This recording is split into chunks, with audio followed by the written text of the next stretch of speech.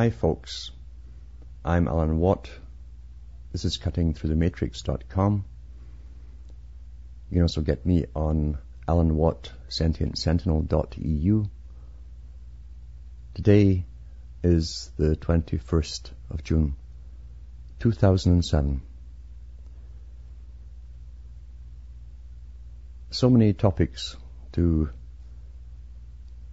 do spontaneous verbs because we live in a rapidly changing world, not an evolving world as by chance, but by simply the unfolding of very old, very meticulous and well-worked plans into existence.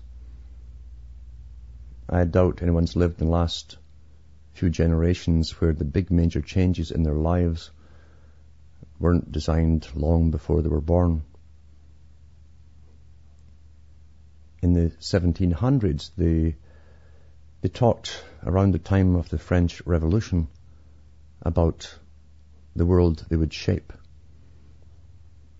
These were elitists who employed members of the middle classes, the educated classes, to write these theories out into existence, to make it so, to stir up the people who then rebel and fight for a future which they thought would be a kind of utopia.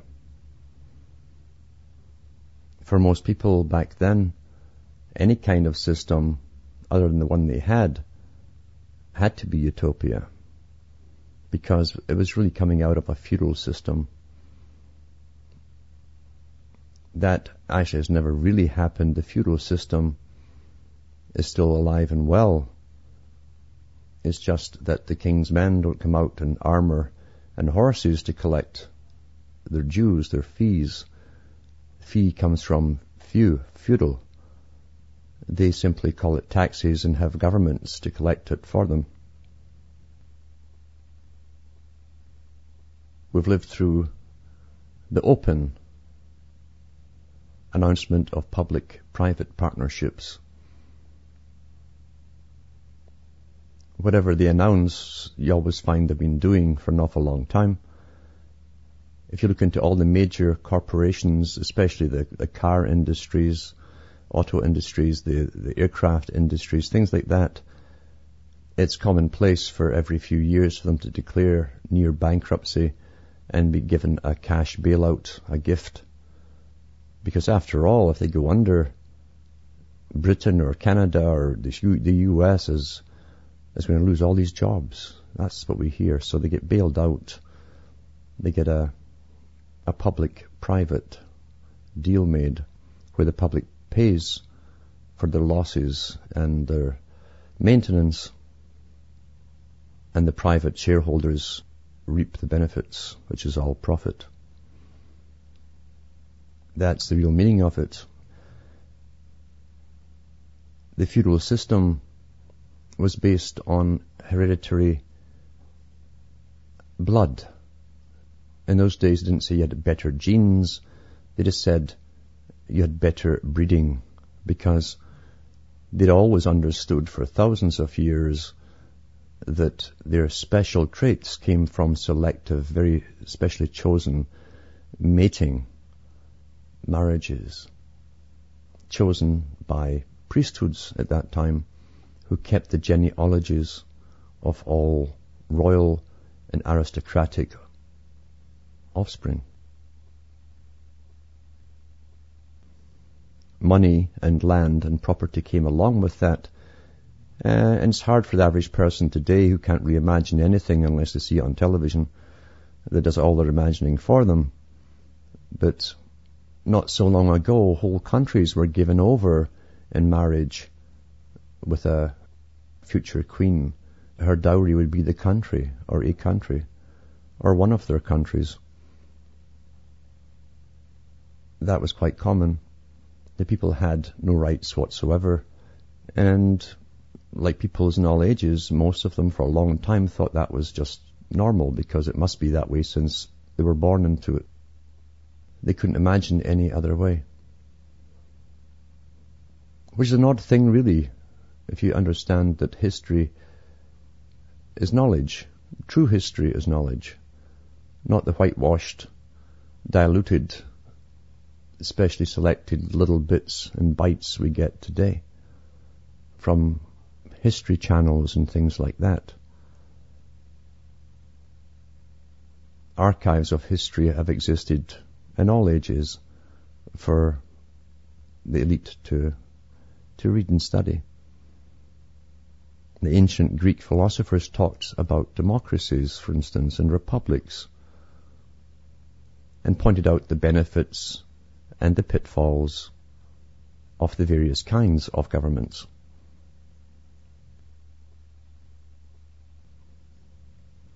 To the people of the Middle Ages of Europe, who didn't know any of this stuff because most of them couldn't read or write, they never heard the term before. They all served and were owned by their kings and their queens,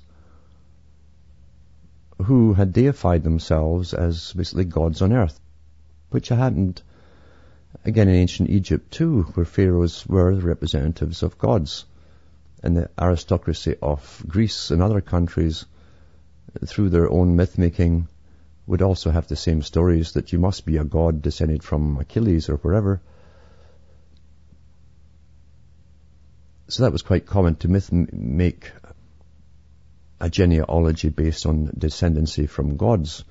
Some modern writers who are well funded to spin you off into the fantasy land have taken that and pushed the myth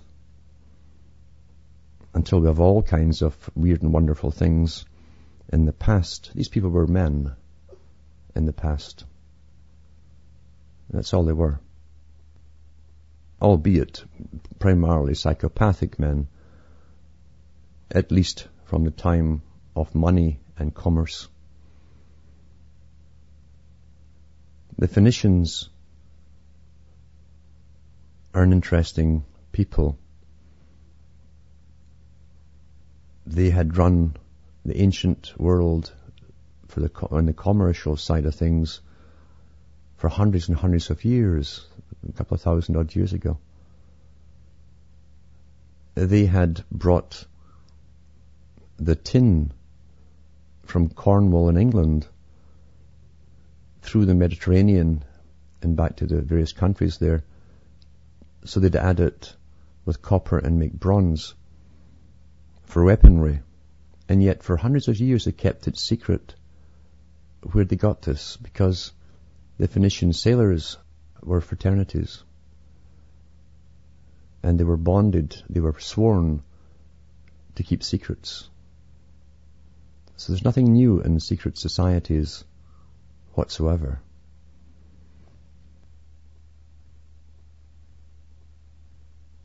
The profane in all fraternities are the general population, who take the world as it's been indoctrinated or presented to them via the media or education, without question. They take the time period they're living in quite naturally. It could be as bizarre, and it is actually bizarre, but it could be even worse. And yet a child being born into it, if the parents aren't hyped up about it, the child will take it for granted that this is the only natural there could possibly be. Therefore, it's not difficult to guide generation after generation along a particular path towards a destination if you understand and control societies that can keep secrets. And that also includes secret services that work for governments. Very important not to overlook that, because they're also sworn under penalty of imprisonment or death in times of war for disclosing secrets. That's why they have official secrets acts. You can't just walk away from these organizations and start opening your mouth or telling the public. It doesn't happen that way.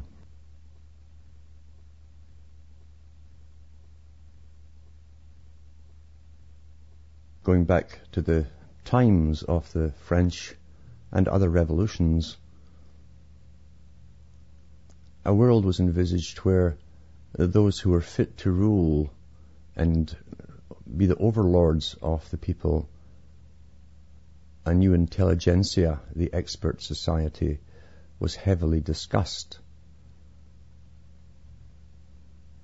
Various members of what became known as Freemasonry and illumined ones, under many guises, many names, many different lodge names. It wasn't just Adam Weishaupt. He just opened his mouth a bit more than the rest. It talked about the society and how the profane, those unenlightened ones, the general public, would be used. And that was a natural state of the world, the natural state, they claimed. It was the right of the illumined ones to feed off and direct the profane, those in the dark. And they have certainly done their best to keep everyone else in the dark. It's not difficult when you have an international education association run by the United Nations. That's the function of the United Nations, is to direct the world along social policy lines into the new electronic prison. Once you have the mind electronically controlled, the whole world is therefore a prison. A prison from the prisoner's point of view, if they could possibly think, which they won't at the time once that's happened, but certainly a utopia for an elite whose only problem has always been how to keep control of the people, how to give them enough bread and circuses. Lots has been written about it. Lots has been put out over the centuries on the agenda. We find the same thing with Karl Marx and Engels, whose job it was to give the dialectical counter to capitalism, paid by the capitalists to do so that the synthesis, the third way, would come out of it, which was a blend of the fascists at the top with the bureaucratic, massive bureaucracies running a communistic Soviet-type public. That's already pretty well here. We think nothing about it, in fact, because we're so used to it. Some countries more so than others where it's more prevalent. You can't move today or do anything without permission from some government agency, whether it's replumbing your house. In Canada, it also comes down to having your furnace inspected by a government inspector before they'll even fill up your oil tank, to 1,000,001 other things. This is the new normal because, like Carl Jung said, he saw the lights of the world, meaning the individual intellect, being crushed ultimately by walls of bureaucracies. That's happened. Lenin talked about it because he was in on the whole 100 years leading up to the millennium. He knew that would be the time when these bureaucracies would be so big in the West that they'd all stand over on each other's toes. They all overlap. There's so many of them. And that's already here. Eventually there will be fights and arguments, and all you can creep into the news as one department of government or social services battles with another rival for the right to dictate or do whatever it is they do to the public. It's to be an age of chaos, purposely designed in the dialectical process to bring out a new way, a more precise way. And with that comes all the hype about this wonderful world we're coming into with electronic monitoring and how safe we will all be.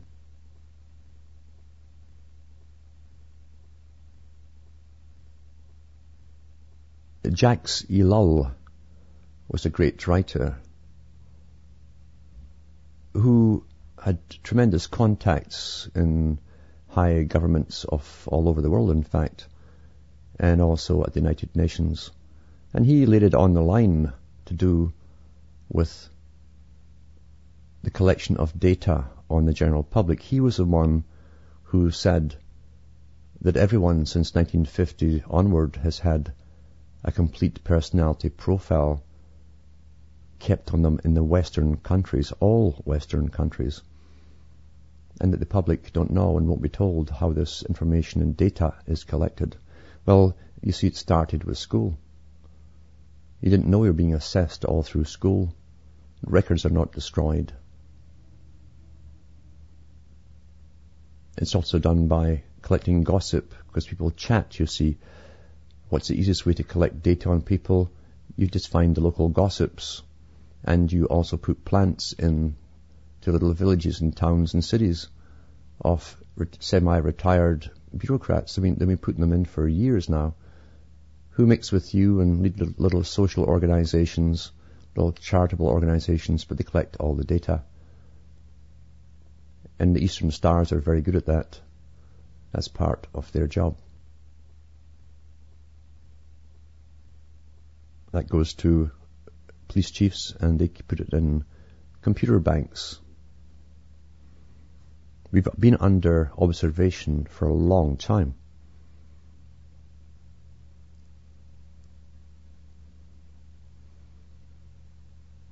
Those who created the revolutions in the 1700s and even before pushed the average person to fight for the revolution by elevating individualism, the rights of the individual over the rest, the freedoms of the individual person. They had to do that to get everyone to fight for them. And once they did it and thought that succeeded, then of course it's reversed, and you find they then start teaching their offspring in schools and universities that the individual is the problem. Therefore, individualism is a dangerous thing and can't be trusted. And if it's amongst you in society, it could cause problems. We have to monitor people. So it's left and right, punch drunk, all down through the ages, as the dialectic is played out, all funded by the same sources, all sides. No generation has accepted a form of totalitarianism, sees anything wrong with it, if they've had the correct indoctrination early enough. They will actually fight for the system because they're being heavily brainwashed and indoctrinated.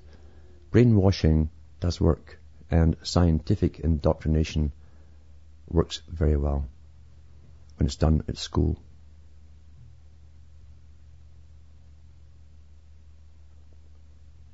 This is from the Telegraph Company, UK, from the 2nd of the 9th, 2006. And it says, celebrity children will get database privacy. By Sarah Womack, social affairs correspondent. It's interesting, even that we have social affairs correspondent, like a social worker correspondent, a PR, you know. Children of celebrities will be given special safeguards in a new database that will store details of every child in England and Wales. It was disclosed yesterday. It doesn't mention here that it's also in Australia and in New Zealand and everywhere else. And Canada.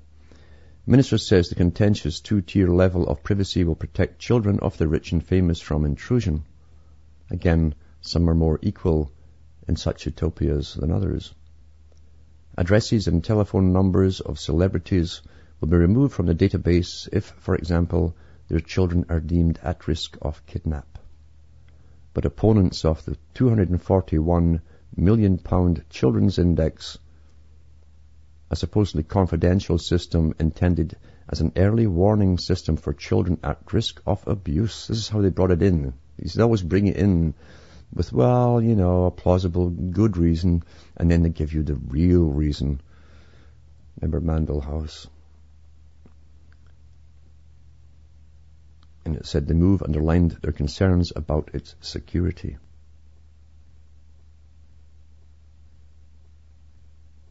In further embarrassment to the government, an independent report commissioned by Parliament's Information Commissioner and due to be published next month is understood to warn that the index is causing serious concern and is possibly unlawful. It's a bit too late now. Once they got on the books, you never see them getting scrubbed off.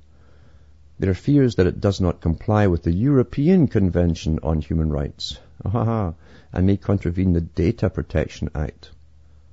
The database, to be introduced in 2008, follows the death of 8-year-old Victoria Climbie in 2000 as a result of abuse by her great-aunt. Police, doctors and social workers had contact with Victoria as she suffered 120 injuries but failed to discuss the case with one another. So they always give you an incident again, this is a collective punishment you find for the Sovietized system. They give you one incident in order to make everyone pay. Everyone is here for a suspect and you're a possible criminal, you see. Everyone's a possible criminal, according to law. Files are held by many bodies on the 11 million children in England and Wales, but the index will link the sensitive information in one database accessible to hundreds of thousands of officials. The officials, you see, come out of different wombs than the rest of us. You can trust them. I guess that's what it means in a two-tiered system. Schools, doctors, the police and private sector bodies will alert the system to such warning signals as low birth weight, poor exam results, and appearance depression or addiction. 2 warning flags on a children's record may trigger an investigation. Lord Adonis, I don't know who this Adonis, where'd they get Adonis from? The old god Adonis and Adonai, the Hebrews took it as Adonai, meaning Lord. I don't know if this is a joke or what, but anyway, Adonai is also the Greek one. So Lord Adonis, so it's also a title the guy's been given with a fake name. The education minister told the House of Lords between 300,000 and 400,000 users will access the index. That's an awful lot of people who have access to it. Children who have a reason for not being traced, for example, where there's a threat of domestic violence, or where the child has a celebrity status, would be able to have their details concealed. Robert Whelan, the deputy director of the think tank, another think tank, Civitas, said Lord Adonis's remark showed there were legitimate concerns about the security of the index. The government is showing it has no confidence in this database, he said. There have been all these assurances it is secure, but how can we believe them now? I will tell you who will be off the register. The Blair's children, for an example, that is. This is just politicians protecting their own. Well, they do, because they're good psychopaths, you see. They have no shame or guilt or anything. And it's interesting, even with the GMO, the food, the modified food, the genetically stuff, the Monsanto stuff. Blair made an exception for the parliamentarians' big, massive, what they call a cafeteria, which is like a massive Ritz restaurant. They can get natural food in there, but the rest of the public must take the modified stuff. The same with inoculations, by the way. Did you know that there are different types of inoculations from different manufacturers that they can order? Doesn't give you the problems that the rest of the public have with theirs.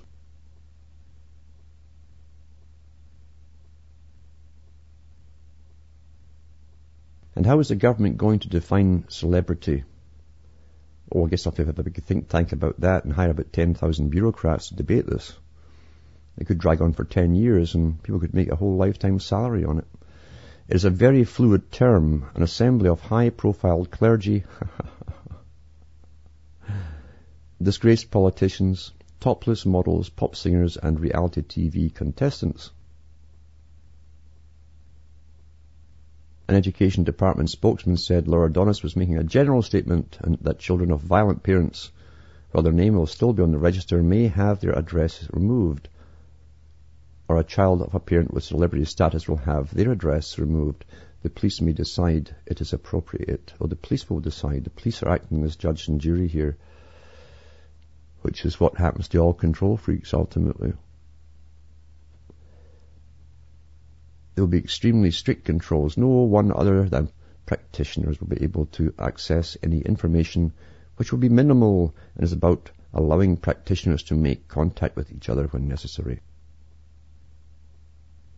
But in an interview for tomorrow's Channel 4 program, Your Kids, they've been using kids there over now too, so children, under surveillance, Professor Ross Anderson, an author of the report sent to the Information Commissioner, expressed concern about security. He says there will always be bent insiders. If you connect all these systems up and you've got over 1 million professionals needing to access this every day, it will all get out. And here they go again. Pedophiles, for example, can use a database to find out which children in their neighbourhood are vulnerable and where they live. Well, they'll see what they'll find is that there's bureaucrats there who will sell it to them, this information to them. And he goes on to say, Jonathan Bamford, the Assistant Information Commissioner, said the report he received was in children's databases generally, not just the index, but some famous people's details could be excluded if a child is subject to a real risk or harm. So there you go. It's old. There's nothing new in this. What's passed off as news. It's just the same old scam con games as we go into more totalitarianism. If you notice, you see, the public get no choice, no chance to debate anything. The public have no say in anything at all in the system. We have no say at all on any issue. Experts take over and do it all for us that we don't even elect. There's always experts pulled out the hat to tell us what to think. We don't debate it ourselves on any single topic. And of course that will never happen because, you see, you're not living in a free world. You never have been living in a free world. You've always been under authority, planned authority of a system which tries to keep itself fairly quiet as to who is actually leading it. But it's run by think tanks, paid by big banks and foundations. And if you want to know the big guys who are heavily involved, just look at the top people in the foundations. They're all high-ranking Freemasons. That's a common link worldwide in every country. You go into the Freemasons' higher books, see what they forecast, read the writings of the founding fathers of the US, you'll find many of them were up there in Freemasonry, and they wanted a confederated world. I'm amazed at the modern American mind, who's been brainwashed with really fictional propaganda in school, and its history comes from Hollywood. And they never read their founding fathers' books or letters for themselves. They'll read about them by some modern author, but they won't read anything by these people for themselves. If they did, they'd find out that Franklin and Thomas Jefferson talked about this being the nucleus. They hoped for a federated world, a world system. Ultimately, through different phases, ultimately to be led by a council of 12 wise men. All high Freemasonry, high occultic masonry. It's beyond the blue sky where everything's in the open of the low masonry that they haven't a clue.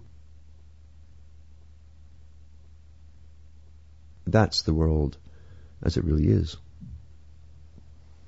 We're being guided, planned and regulated and driven. And long ago, the high illumined ones decided that the general public in all ages were just sheep who were very base and therefore must be guided by those who are better equipped with a better brain box. Now, I think it's very sad that the ordinary people who have no concept of continuity of people's or migrations in history, including their own, don't see what's happening today. All they see really is what affects them personally, and then they complain. Now, I've got squirrels that do this in my area. The squirrels, if you go near wherever their little home is, they come out there and they chatter away on the branches there and make an awful noise because you're encroaching on their territory. And yet we're all here in where it's Europe or the US or wherever, because migrations occurred all down through time, especially since money came along in armies and people were thrown off their lands. Migrations were very, very common. Today the target happens to be the Mexicans. The Mexicans have been prepared for this and been getting prepared for this by big, again, corporations and high government departments in all countries for the NAFTA deal and so on. But they've been getting prepared for this for 100-odd years, this union. Europe was being worked on for that too. They needed wars to get Europe together. Winston Churchill talked about it. Other ones talked about it. H.G. Wells talked about it. They had to have wars to make it so. So they created their wars. In the United States, early in the 1900s, they talked about it. They even had a huge Masonic meeting in Pennsylvania at the Philosophical Society's main base. The Rosicrucians held it, and all the lodges of Masonry came in to attend it. And they talked about uniting the eagles of America and Mexico back together again, as it should be, they said. It didn't go over too well, all the propaganda at the time in the newspapers, so they went back to the drawing board and occupied us with other affairs for a while. But they didn't stop, because they never stop and never change their plans. That's one thing you can be assured of. When you think you've fought something and won, you better be watching for the rest of your life, because they'll always come back. Their business plans are never thrown out the window. They don't go back to the drawing board. They simply come at it from a different direction. And often the one that you attack, in fact, the bill or whatever it happens to be, is a feint. They call it a feint in boxing. It's a false throw. You're not looking at the real punch that's coming around the side of your head. So they'll often throw you a feint out there, or a trial balloon, while the real one is tucked into some omnibus bill that you don't even know about till it's passed.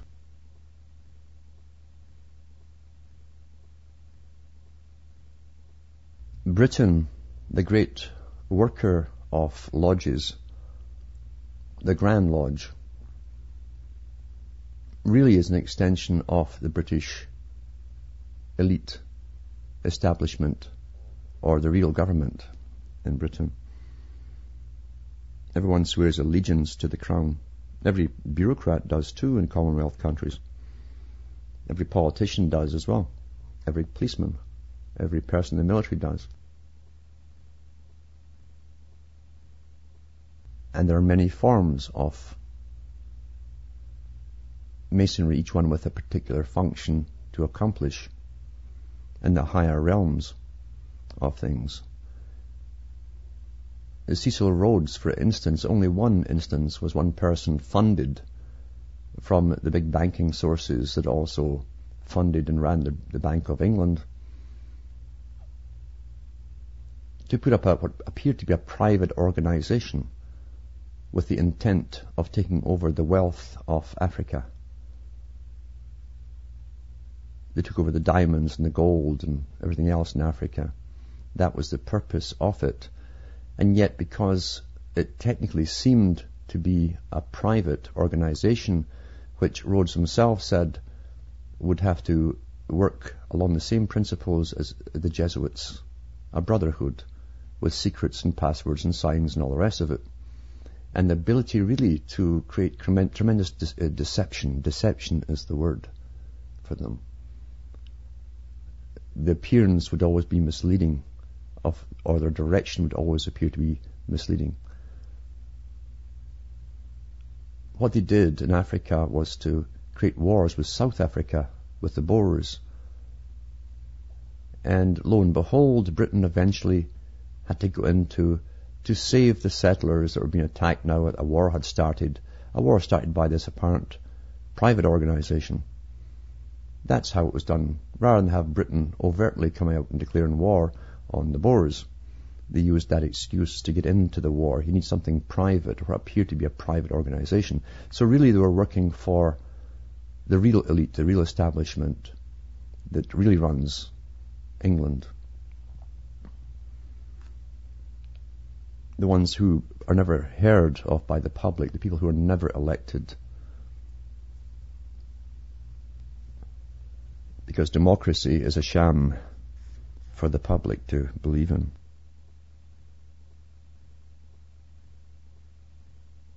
Part of the offshoot of Cecil Rhodes was to create an organization in the Americas. It was the Anglo-American establishment, they called it at the time, which turned out later to be the Council on Foreign Relations. The British side of it was the Royal Institute of International Affairs, another seemingly private but incredibly well-funded organization that also has members who are politicians and high-level bureaucrats. They're the ones who have openly stated on the Canadian media that they drew up the plans for the American Union. And that was on national television here, before Bush and Martin and Fox signed it into law in 2005 at Waco, before they had the little PR stroll for the cameras. That was drafted up by the Council on Foreign Relations, a proud boast, the first time they came out publicly as a panel representing the Council on Foreign Relations and admitting it. Quite the boast. Well, before that, it was just referred to quietly as the Anglo-American establishment, the Council on Foreign Relations and the Royal Institute. Now, Colonel Mandell House, his title was actually honorary, was the advisor, the main man, the real mover and shaker behind President Wilson, the guy who pushed for the Federal Reserve and everything else, worked with the bankers, this whole cooperative private organization. But he was an advisor. Advisors are more powerful and more important than presidents because they're not elected, but they do know their part in the agenda. Colonel House had brought forth a proposal for a pan-American union in the early 1900s. And I'll just grab this book on the shelf. I think it's a page 191, I think. Yeah, this book is The Intimate Papers of Colonel House, arranged as a narrative by Charles Seymour, Sterling Professor of History, Yale University, 1926. This is published by Houghton Mifflin Company. Yeah, page 191, right enough. It says here, Colonel House's conception of such a policy was far-reaching. He believed that the time had passed when the United States could pose effectively as a protector of all the American states, and he wanted to bring about a definite friendly understanding with the great South American states upon the basis of an equal partnership. He realized acutely the feeling in South America hostile to the United States, and based upon the consciousness that the Monroe Doctrine, as they interpreted it, was thoroughly one-sided and accordingly distasteful to Latin American sensibilities. If it could be transformed into a common policy and a common responsibility in which all American states participated, it would, House insisted, benefit the United States no less materially than morally. Such a partnership, he believed, might develop into a league for the preservation of peace and tranquility in the Americas, and would be of the utmost service in handling situations such as had arisen in Mexico. Now, that wasn't the first time it had been brought up by the same people. He goes on to say, this ambitious plan, reminiscent of Blaine's Pan-American proposals that was much earlier, carried another even more ambitious as its inevitable consequence. A general Pan-American pact was bound to interest the European powers, some of which, such as the British Empire, were also American powers. House was one of the few persons in the United States who realized before the war, that's World War I, how thoroughly the previous 30 years had altered our relations with Europe and made of the United States, intellectually and economically, one of the family of world powers. Now, going back a little bit, such a partnership, he believed, might develop into a league. Now, that's like the League of Nations. They had the League for Europe, the League for the Americas, and the League of Nations, which became the United Nations. For the preservation of peace and tranquility in the Americas.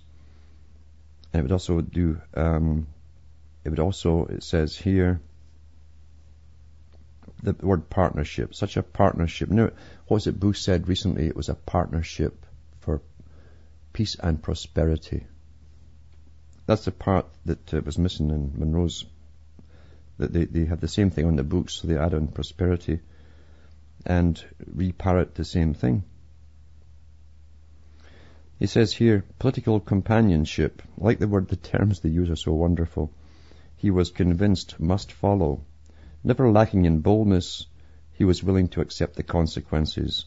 And just as he felt that the mythical protectorate of the Monroe Doctrine should be transformed into an American partnership, so he believed that the legend of political isolation from Europe was the outworn remnant of an age that was past.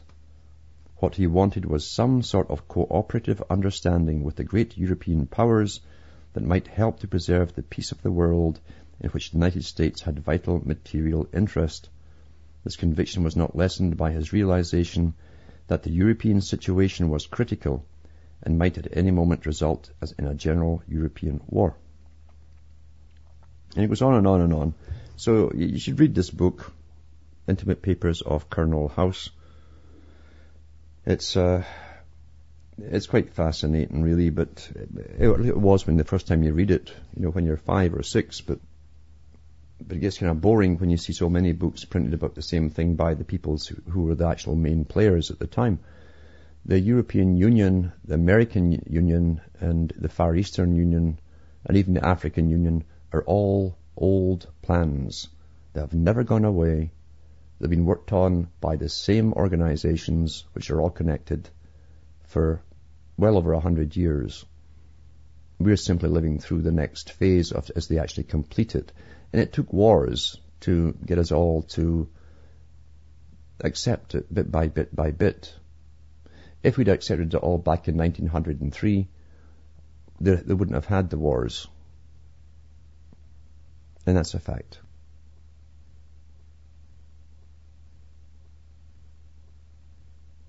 Remember again what Cecil Rhodes talked about, a society based on the Jesuit structure. And what does the Jesuits say? The end justifies the means. In other words, you use anything and everything possible to make it so.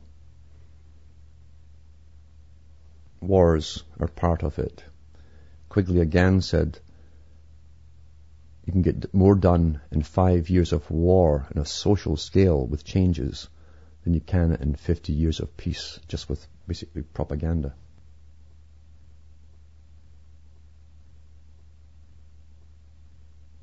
The main go-between from Britain to the US at that time was Viscount Grey, a member of the Milner Group and the Rhodes Society. And his contact in the US was Mandell House, who was advisor to the president. In other words, he was the boss.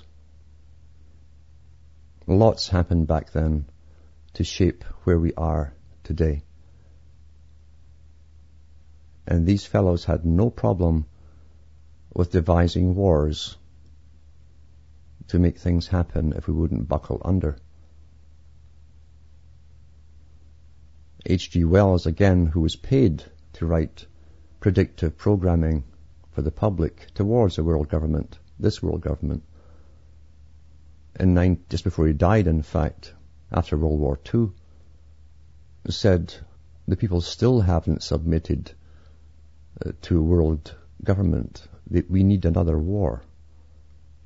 He would have gone on if he got his way, if he had more power, because he was a bit nuts anyway.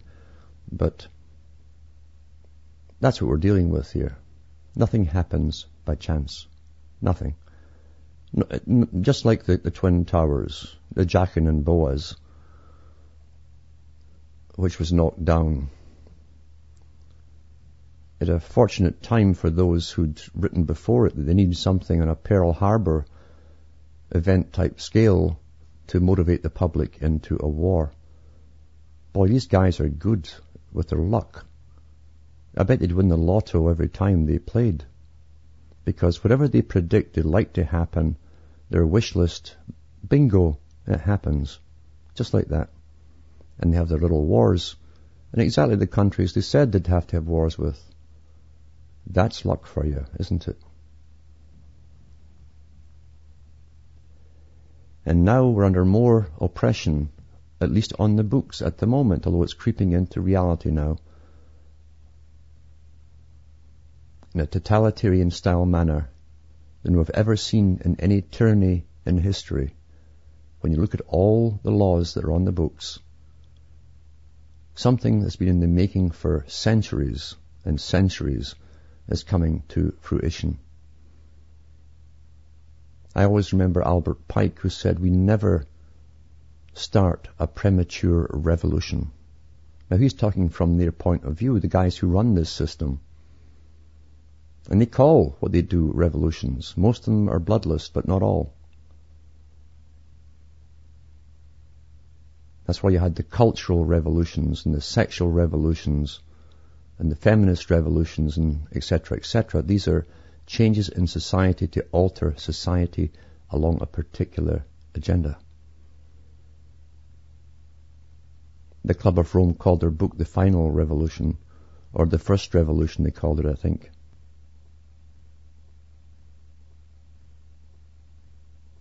First global one. Because this is a war for the globe now, you see, where every country must be standardized along the same way, with the same system, with the same culture, as we go into the next phase after that. All planned way ahead, generations ahead always. That's what we're living in. This is the reality we live in.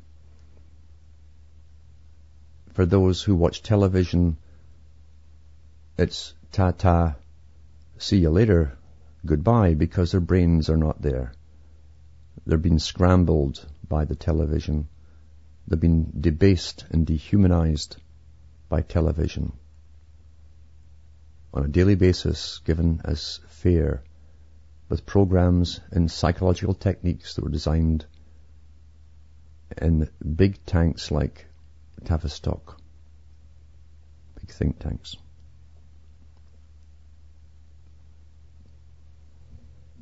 And your famous 6 o'clock news guy is not going to come out and tell you what I'm telling you.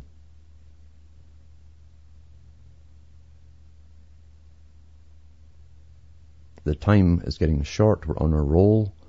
And when they bring out the big, heavy hand, when the velvet glove comes off the fist, we're going to be in big trouble the world over. Some parts of the world already are. As we munch away and watch our television and get entertained with our bread and circuses. Other countries are going under the hammer and have been for years as they get molded into the standardized system, and their children are taken from them to be educated with UNESCO of the United Nations into common culture to break the cycle of parent to child oral tradition and history. That won't fit in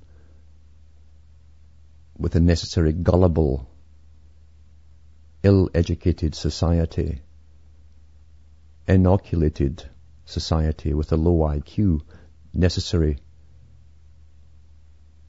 to bring about all the changes that are going to come down. You don't want an intelligent, functioning society during that period. They're already spraying you with chemicals and I'm sure tranquilizers. And sure enough, it's happened in some countries like Holland. They've admitted now, they're spraying the skies on mainstream. And which I expected they'd say, well, it's to stop global warming. There's always a good reason and then there's a real reason. But they won't tell you the real reason.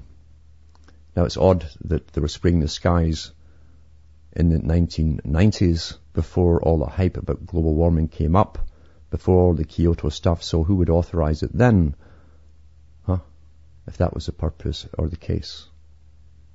Because it takes donkey's years for bureaucrats and big departments to get working on anything.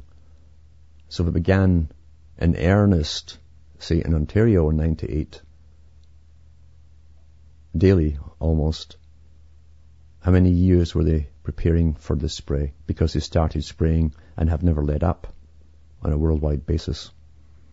That's a lot of stuff to store up and plan. So this was not done for global warming. But it'll be good enough for the TV addicts. After all, the television, like Brzezinski said, is there to do the reasoning for them.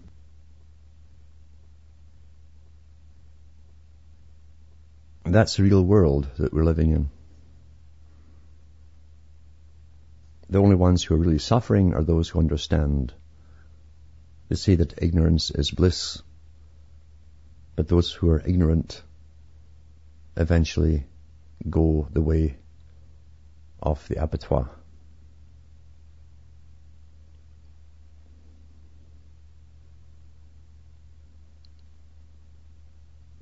We mustn't do the predictable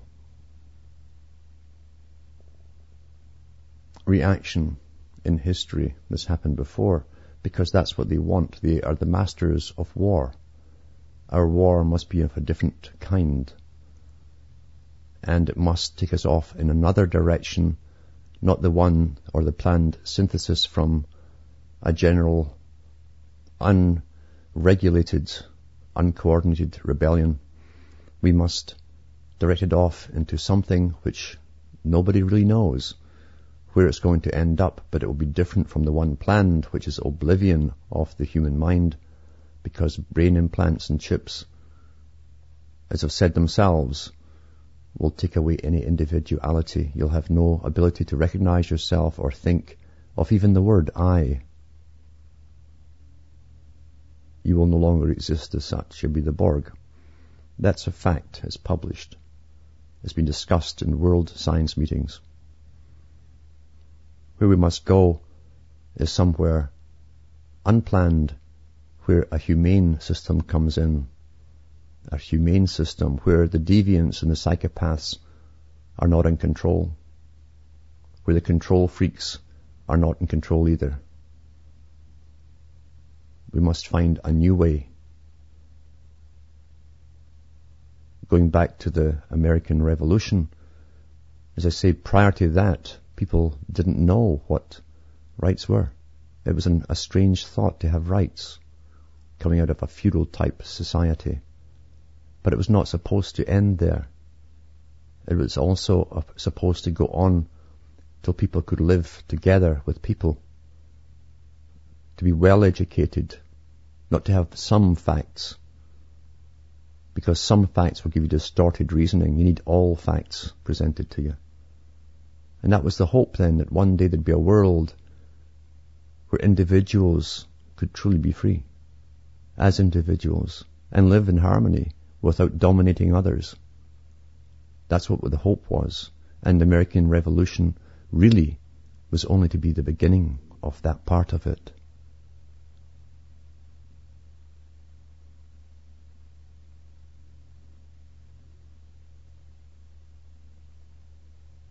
It's not a time to go around like a crazy person in panic and fear. It's time to keep cool heads, but for people who understand what is happening in this world, to speak out at all levels. And for those who help the pathocrats at the top, remember, your families will suffer when this goes any further. You yourself will suffer. And it's time to start speaking out and altering the course that we're on. From Hamish and myself, it's good night. And may your God or your gods go with you. Back to the other side of the coin, if I remember the words.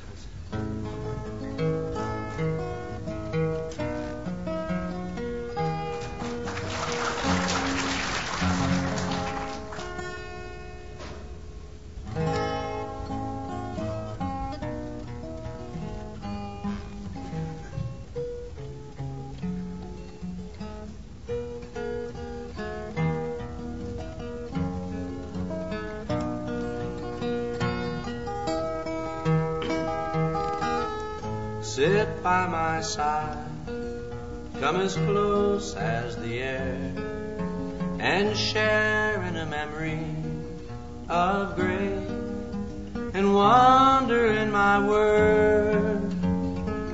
Dream about the pictures that I play of changes,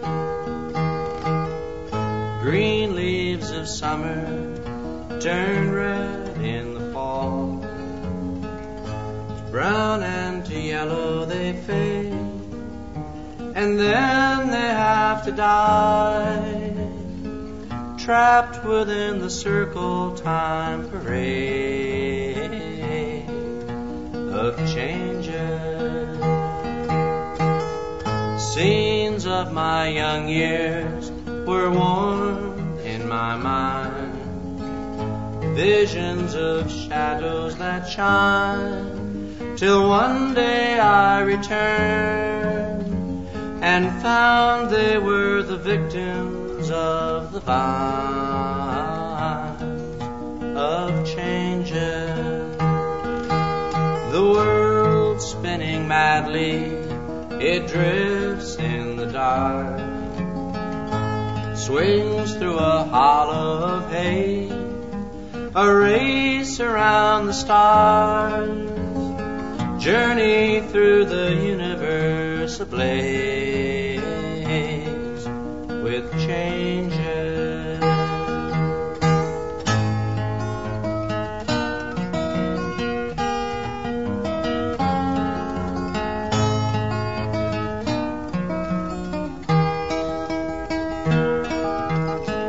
Moments of magic will glow in the night.